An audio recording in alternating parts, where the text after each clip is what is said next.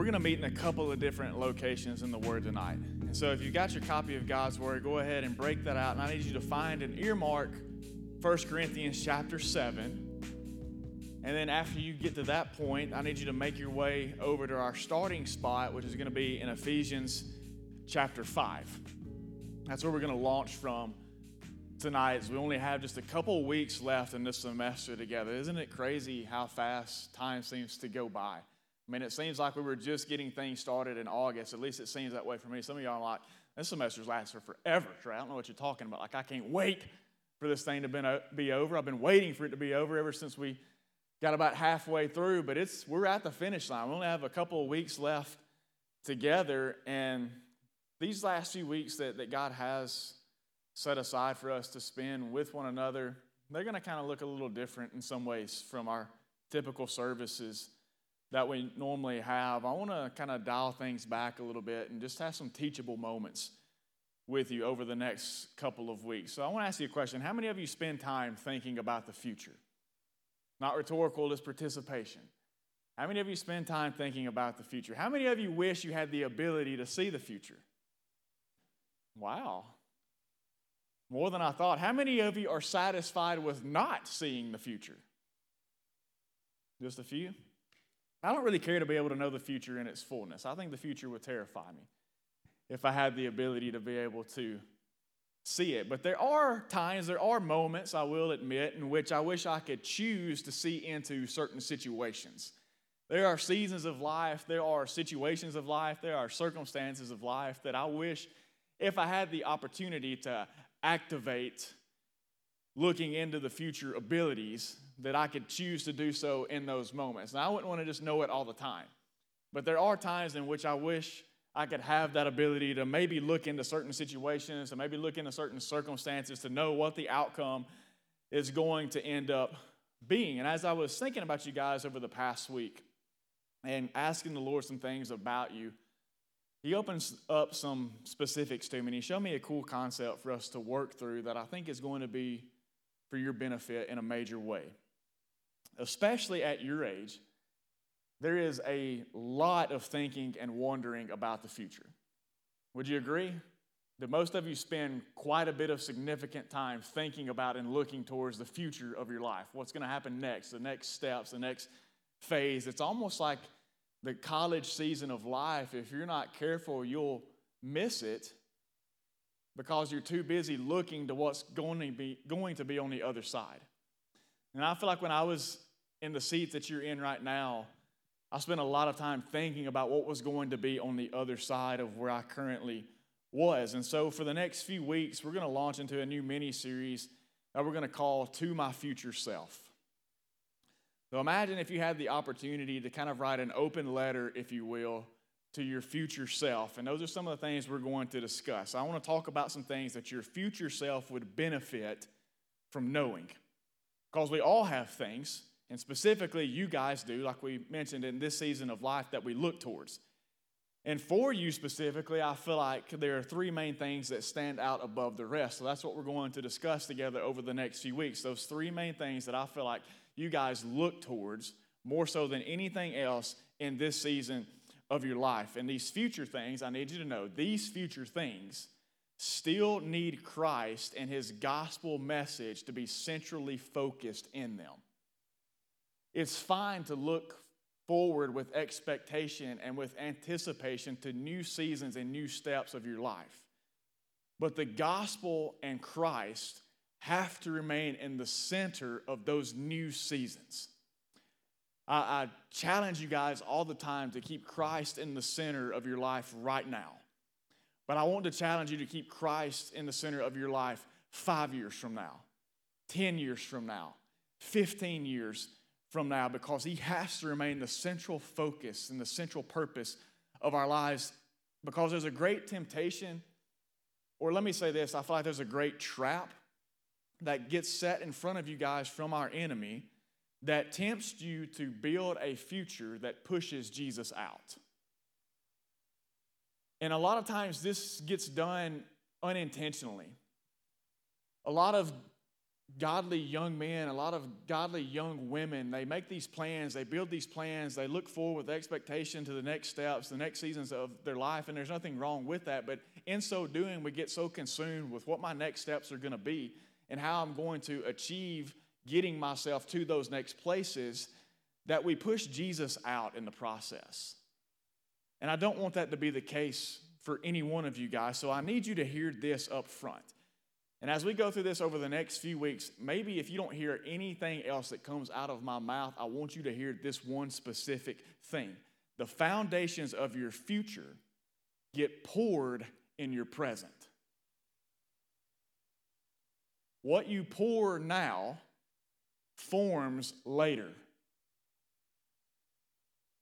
And the most basic example I can give you is the seat that you're sitting in right now is sitting on top of carpet, which is laid on top of a concrete slab that was poured at the very beginning of the foundations of this building being built. Where you sit right now sits on top of something that was poured and then formed, so now that you can sit on it. In the same way, guys, the foundations of your future get poured in your present right now.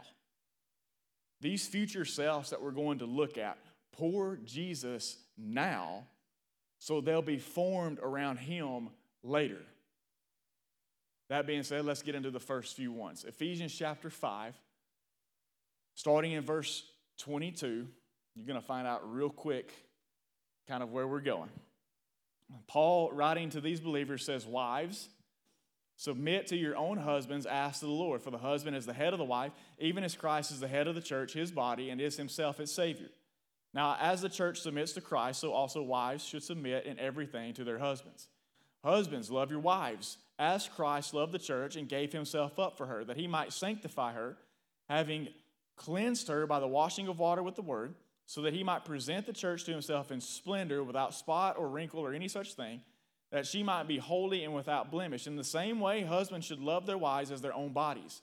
He who loves his wife loves himself, for no one ever hated his own flesh, but nourishes and cherishes it, just as Christ does the church, because we are members of his body. Therefore, a man shall leave his father and mother and hold fast to his wife, and the two shall become one flesh." This mystery is profound, and I'm saying that it refers to Christ and the church. However, let each one of you love his wife as himself, and let the wife see that she respects her husband.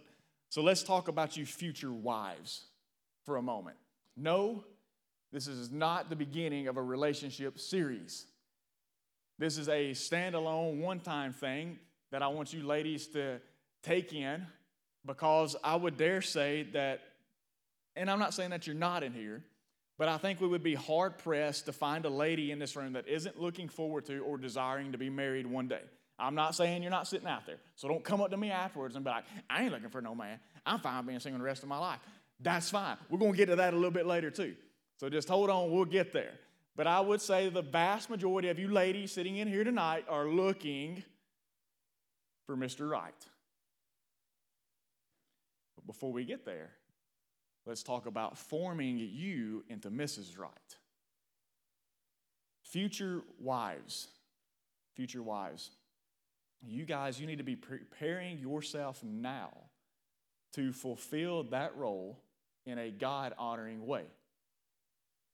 And the Bible paints a very clear picture for us of what a godly woman, of what a godly wife is to be. And what we find in the beginning of the passage that we just read outlines that quite well. And we're going to go to another passage here in a minute and get a little more on it. But in Ephesians 5, Paul gives us a couple of verses that outlines what a godly wife is to be. So if you go back and you look in the first couple of verses that we read in verse 22, he says, "Wives, submit to your own husbands as to the Lord. For the husband is the head of the wife, even as Christ is the head of the church, his body, and is himself its Savior. Now, as the church submits to Christ, so also wives should submit in everything to their husbands." So a godly wife, first and foremost, submits to her husband as the leader of the marriage and the home. Now, hear me on this, ladies. This is not the world's definition of submission. Don't let the world hijack what God has defined as something that is good and ordained by giving it a tainted definition. The world will tell you, ladies, that submission is a form of weakness, It's a form of invalidation. It's debasing yourself. It's being inferior to your husband. It's being underneath his rule with his, iron fist, and you just do whatever he wants you to do. You have babies, and you clean the house, and you cook dinner, and you do all these things. You pay the bills, you mow the grass, just whatever your husband tells you to do is what you do. That is not a biblical definition or understanding of what submission is. So I don't want you ladies to see this term in God's word and think, submit. I don't think so. I'm a strong, independent woman. I ain't got no man tell me what to do. That's not what God is saying. He is not making that point. A submissive wife submits to the husband as the leader of the home. And so listen to me, you don't submit as an inferior. This does not mean that you are inferior. God's word is very clear. At the beginning of time, he created Adam and he created Eve, and it tells us in Genesis that they were both equally created in the image of God. Key word being equally. God sees man and woman as being equal. So this is not an oppressive thing. This is not an inadequate thing. This is not an inferior thing. This is not a power or authority thing. The way God designed marriage, he just ordained it that the man would be the head of the household. And so you wives, you put yourself underneath his leadership. Paul says you submit in the way that the church submits to Christ. Do we see the church's submission unto Christ as being a negative thing? Then there you go. If you submit unto your husband in the same way as the church submits to Christ, then how can it be a negative or a bad or ugly thing? It can't be. It's actually a beautiful thing. And it actually causes the relationship to flourish. When a church submits itself to the headship of Christ, that church flourishes. Wives, when you submit yourself to the headship of your husband in that relationship who is honoring God, you flourish. The relationship flourishes. The marriage flourishes. Your home flourishes. So get the bad taste of this word submit out of your mouth that the world might have put in there, and get the good taste of it from the word instead. Wives are to be supporters. You're to be encouragers. You're to be respecters. You're to be lovers of your husband. So let's flip over to Proverbs 31, right? You had to know that was coming. Right, ladies? Proverbs 31. Let's pick out a few things about a wife. We're going to start in verse 10. And Solomon is writing this, and he's actually writing this about his wife and specifically. And so listen to what he says about her. He says, an excellent wife who can find. So he says, first and foremost, it's not an easy thing necessarily to find an excellent godly wife, but when you do, she is far more precious than jewels. The heart of her husband trusts in her, and he will have no lack of gain. She does him good and not harm all the days of her life.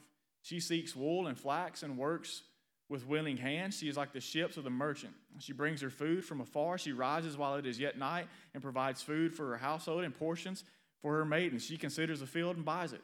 With the fruit of her hands, she plants a vineyard.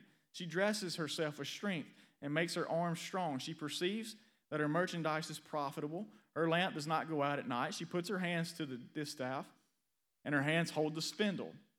She opens her hand to the poor and reaches out her hands to the needy. She's not afraid of snow for her household, for all her household are clothed in scarlet. She makes bed coverings for herself.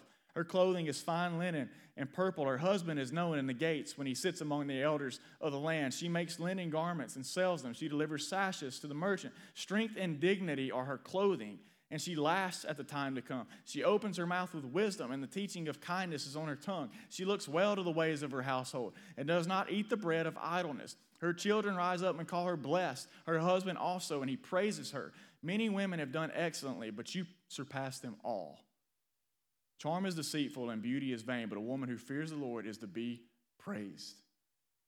Ladies, this is the kind of future wife that you should be striving to be. Now, I'm not going to pull it out verse by verse, and I'm going to give you an overview of the other characteristics that we see of what a godly wife is supposed to look like. So in Proverbs 31, we see that she is trustworthy. She is good. She has a strong work ethic. She's not just idle. She doesn't just lay around the house. She gets after it. And she has a strong work ethic. She nurtures. She is wise in her decision makings. She is unselfish. She takes care of herself mentally, physically, emotionally, spiritually. She betters her husband, and she fears the Lord. Now, it's a pretty exhaustive list. Wouldn't you agree, ladies? It's almost like, I love when people read the Proverbs. I know what y'all think. I love when people read Proverbs 31 because who could actually be that woman? Well, apparently Solomon's woman attained to it. And so if she can you not? Through the Spirit of God, through His work in your life, through His direction, through His guidance, can He not mold you into that kind of a woman? Absolutely He can. And so these are all the characteristics of what a godly wife is to attain to. And so for you ladies sitting here, you desire to be a future wife one day, here is you a perfect template of what to fit into that will honor God, that will honor your household, that will honor your husband, and that will glorify Him in the process. You should strive to be this kind of a woman. Matter of fact, let me show you a good example, a living example of what a wife should be like. Sitting on the back wall back there is mine. And I can take liberty here because she's mine. And for you ladies that desire to be a God-honoring future wife one day, there's you a great example to live by. That woman back there, she loves, she encourages, she supports, she respects, she pushes me to be better in all ways. She works and works and works to provide for our family, to take care of our son. She fears the Lord. She humbles herself in order to elevate others. And she'll tell you that, guess what? It isn't always easy. Is it, babe? Especially in our house. In particular with me. As a matter of fact, I asked her the other day in the car we were going to get Graham, I said, babe, what are some things that you would have wanted to tell your future self as a wife? So if you had the opportunity to tell your future self as a future wife some particular things, what would those things be? And here's some of the things that she shared with me. She says, always make your expectations known. So take this in, ladies. She says, voice them to your husband, even if you think it should be obvious or it isn't comfortable for you to do so. It's unfair to be mad or upset with him over not meeting an expectation he doesn't know exists. It's not always easy to be a God-honoring wife with stubborn husbands. It can be very difficult, and your communication is key. And it's not fair to put unrealistic expectations upon him, especially when he is unaware that he should be meeting them. She also gave this advice too. She says, refrain from jumping into what she refers to as husband bashing sessions with your friends. And I know some of y'all are thinking, I would never. Please. That's all Starbucks is.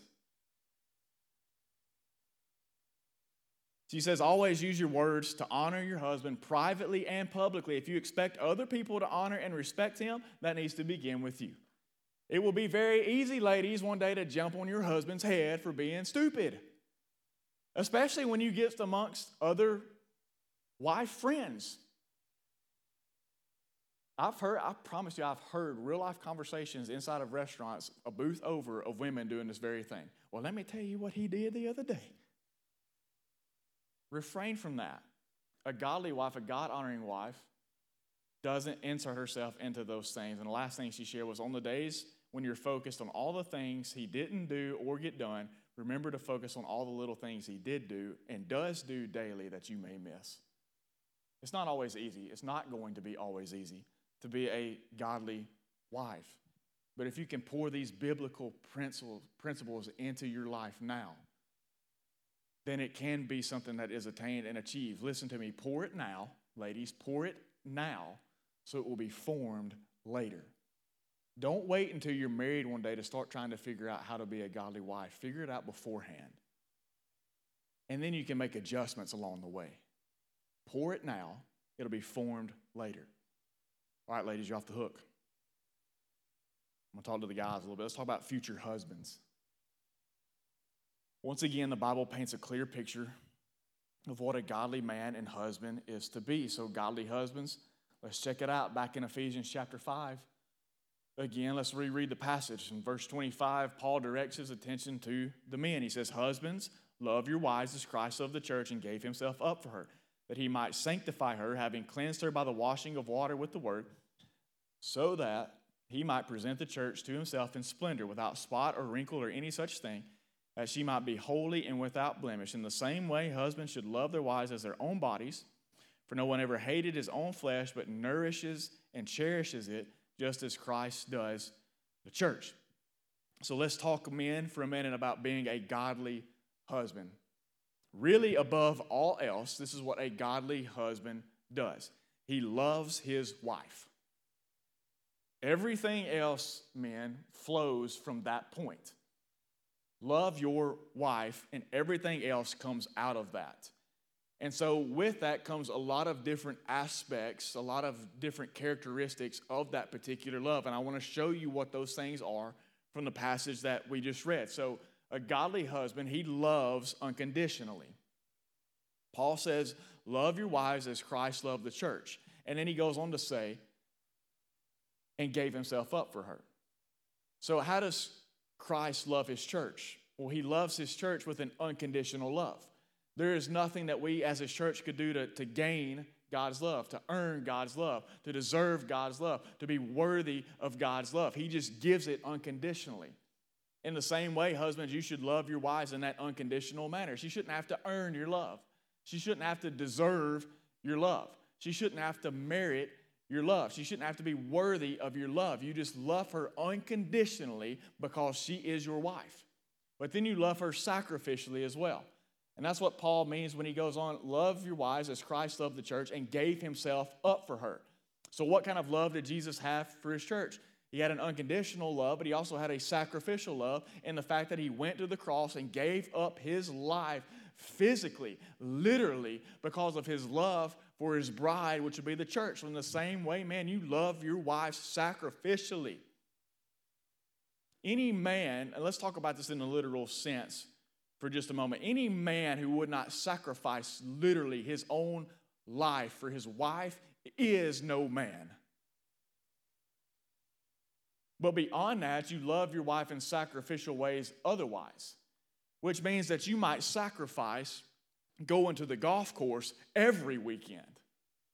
You might sacrifice hunting and fishing every weekend. I know what it's like right now to sit in your shoes. Trust me. I know what it's like to be in college, to have that freedom to do your guy things whenever you wanted to do them, wherever you wanted to do them, with whoever you wanted to do them with. I know what that freedom was like. Trust me, every waking moment when I was in this seat and I got to go hunt and I got to go fish or I got to go golf, I went and did those things. When you get married, that changes. You sacrifice some of the things that you enjoy. You sacrifice the amount of time that you spend on those things. Why? For the betterment of your wife. Because there's things that she needs. There's attention that she needs. There's times where you need to go out together and hang out with one another instead of hanging out with the dudes. Sometimes you got to sit at home and watch The Notebook instead of going over and watching the ball game. It just works like that. And some of you men right now, if you're already thinking, I don't know about all this stuff, then you probably don't need to worry about the rest of this conversation.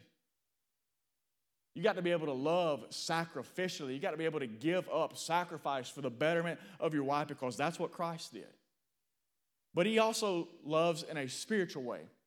So as Paul went on in the passage, he talks about how Christ did all this so that he might sanctify her. So in other words, he might set apart his bride. Christ did these things so that we could be redeemed and we could then be set apart and we could be credited with his righteousness so that one day when he presents his bride before his Father, she's sanctified.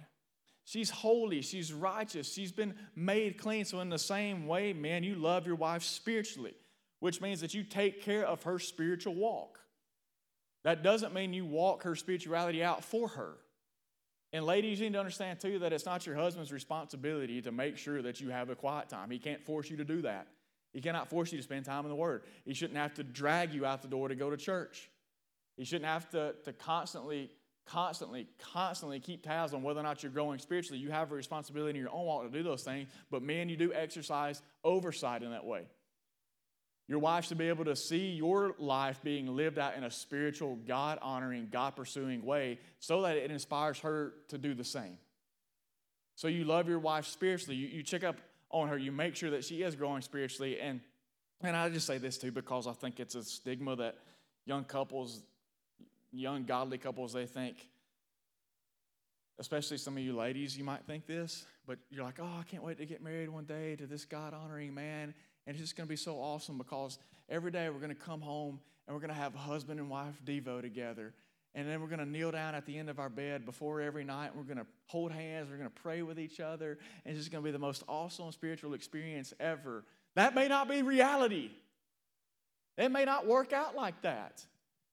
Me and Ashley, we don't sit down at the table at the end of the day and walk through Galatians together. You know, that's just the reality. That's the dynamic of our relationship. But you can still keep tabs on each other spiritually. You can still check in on each other spiritually. Husbands, you can still make sure your wife is growing spiritually without sitting her down and telling her, all right, babe, we're going to start an expository study on the book of Ephesians. Make sure that she's growing. Make sure that you're holding her accountable to living the life that she's supposed to be living in the same way as she is going to be holding you accountable to living the life you're supposed to be living. Love your wife spiritually. But then a godly husband also loves his wife provisionally. So we're told in Ephesians that Christ loved his church, that he gave himself up for her, that he might sanctify her. And then Paul goes on to say this, love your wives, husband, as your own body. Let me ask you guys something. When you get thirsty, what do? You find a drink. When you get hungry, what do? Find something to eat. If you're like me here recently, you start getting fat, what do? You find some motivation, you go back to the gym. You take care of some things.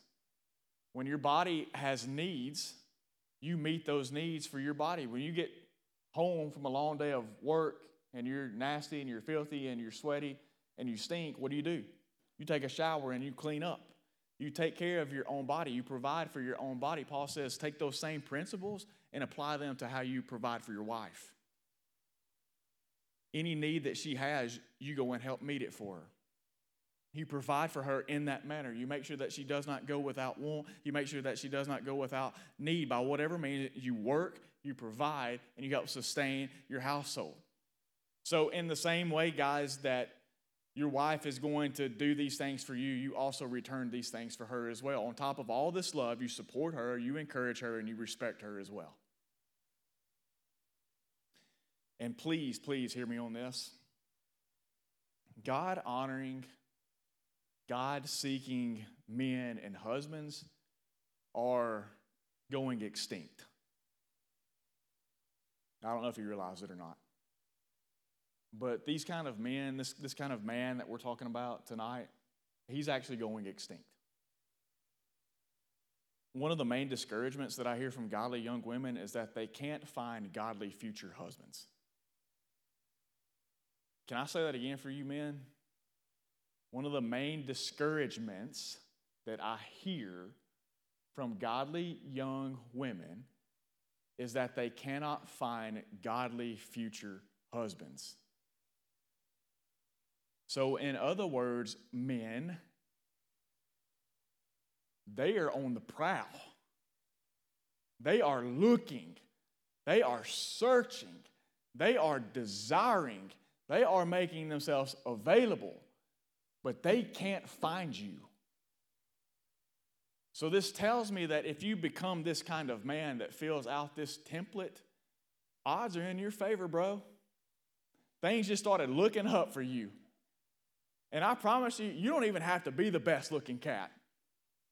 You start walking with God, you start honoring God, you start developing into what she sees as a godly future husband, whoop, they're going to be on you. I promise. We have got to start developing ourselves spiritually into the men of God that his word outlines that we are to be. So many men fall into this mindset of thinking that being a good husband means providing for my wife or children with good money to live a comfortable, enjoyable life on. But God doesn't say anything like that. Men, there is nothing wrong with busting your butt to find a good job and a good career to make good money so that your family can have a comfortable life. I'm not knocking that one bit. I'm not saying there's anything wrong with that whatsoever. I'm just saying that God's word doesn't focus on that thing. God's word doesn't state anything like that. Go back and look at verse 25. Look at what God's word says. It says, husbands, love your wives. That's the focus. That's the point. So men, all these things that we have talked about, being someone who loves his wife, who loves her unconditionally, sacrificially, spiritually, provisionally, supporting her, encouraging her, respecting her, start pouring all these things now so they'll be formed later when it's a need. All right, one last thing, because I haven't forgot, and it's going to be important for some of you down the road. Let's talk about you future singles. And don't be getting depressed about it.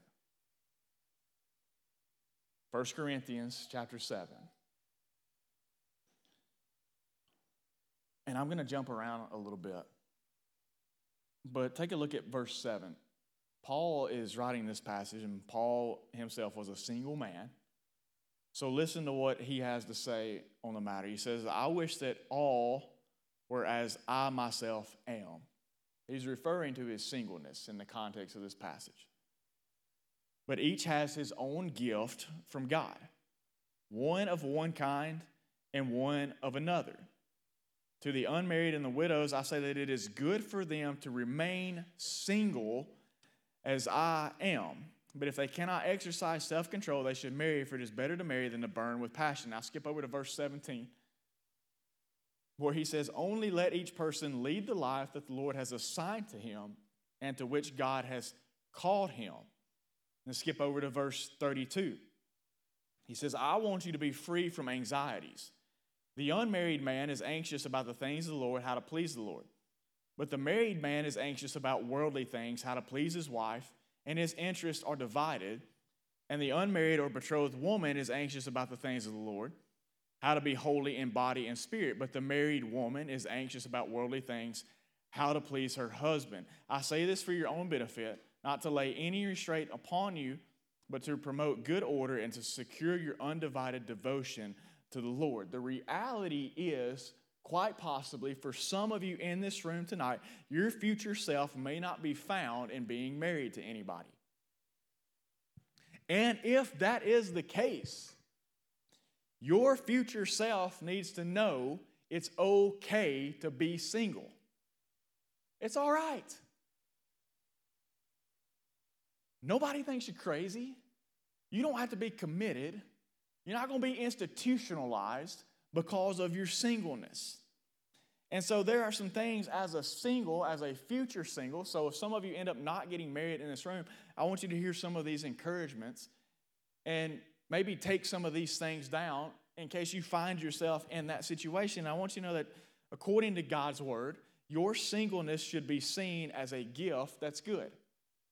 So Paul talks about marriage, and he also talks about singleness. He refers to marriage as being a gift from God, but he also refers to singleness as such as well. He says each has his own gift from God. So you married people in the future, you have a gift from God, which is marriage.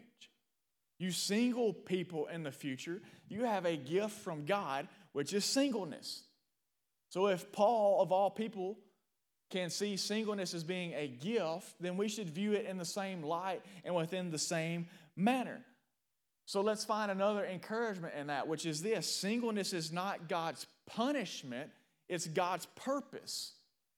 Go back and look at verse 17. He says, only let each person lead the life that the Lord has assigned to him and to which God has called him.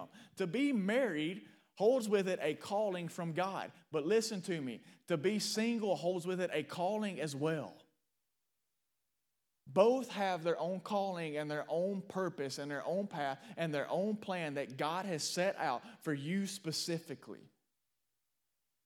And I feel like you guys need to hear this because you might find yourself in the situation one day where the pressure is to get married. Marry.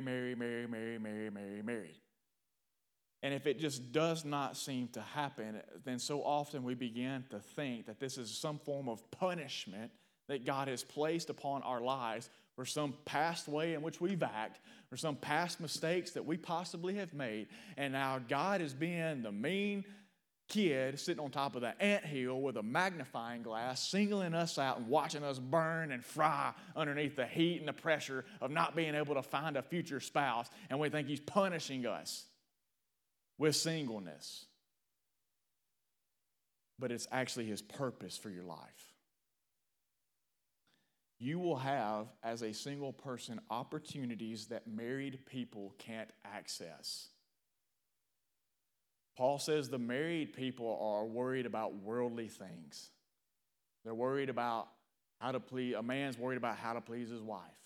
The wife's worried about how to please her husband. But when you're unmarried, you don't have any of those anxieties. You don't have any of those responsibilities. You don't have any of those obligations. Paul kind of saw it like this. Paul moved all over the place all the time. And so I think he saw it in this regard. He said, if I want to go to Antioch, I just go. If I want to go to Philippi on a mission trip, I go. If I want to go to Ephesus on a mission trip and plant a church, I go. If I want to go to Colossae and plant a church and disciple people, I go. And I don't have to ask for anybody's permission. I don't have to make sure that my family's taken care of while I'm gone. I don't have to worry about if they're being provided for while I'm there. I don't have to call back home. There's never any moment where Paul had to go off to the side and he's like, hey guys, I'll be with you in a minute and we'll get the worship service started. Let me FaceTime my family real quick and make sure everything's going all right. He says, as a single man, I didn't have any of those things to worry about. I just went and I did. It was a great opportunity for missions. It was a great opportunity for ministry. So that's what I'm saying. As a future single, quite possibly, God's giving you that as a purpose so you can access things that married people can't. You have the freedom to go. There are no restraints. There are no obligations. There are no responsibilities that you have to make sure are taken care of. So see it as a gift to be able to go and do those things that other people can't, that are bound to every relationship on this earth. And then I want to say this too. Singleness is not a pass for selfishness, but a platform for service. I think a lot of people, the temptation becomes, and it stems from the view, I think, that they saw their singleness as a punishment and not a purpose. That because of that, well, because I am single, well, I'm just going to be selfish. I'm going to do what I want to do when I want to do it with whoever I want to do it with. And if that involves some form of serving God in the process, then maybe I'll mix a little bit of that in. And that's completely backwards from how God desires for it to work itself out in your life. Singleness is not a pass for selfishness, but a platform for service. We have a good number of men and women in this church that are single adults. And you want to know who our best, most active, most reliable, most counted upon servants are in this church? Singles. You can count on the singles in this church to be there, to serve, to work, to volunteer. So many of our greatest servants in this church are single men and single women. Why? Because they know that's their purpose. It's not their punishment.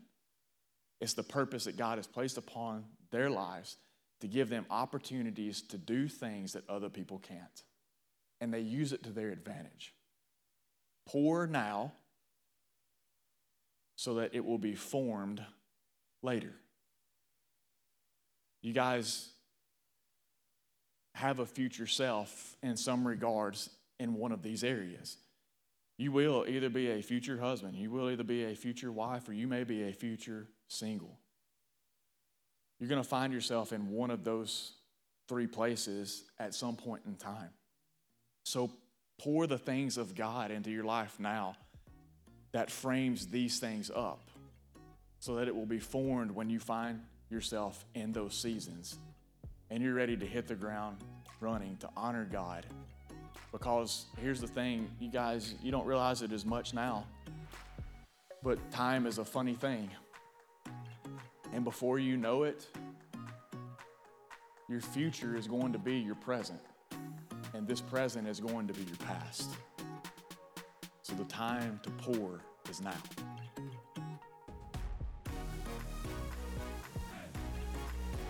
Hey, this is Trey Mitchell, college and young adult pastor. I just wanted to say thank you for listening. It's our prayer that God uses these messages in a way that challenge and encourage you to live for His glory. If you've never placed your faith in Jesus as your Savior, we would love to help you with making that decision. Just reach out to us through our webpage at underwoodbaptist.org. Be sure to check back in with us next week as we again encounter God through His Word here at Life.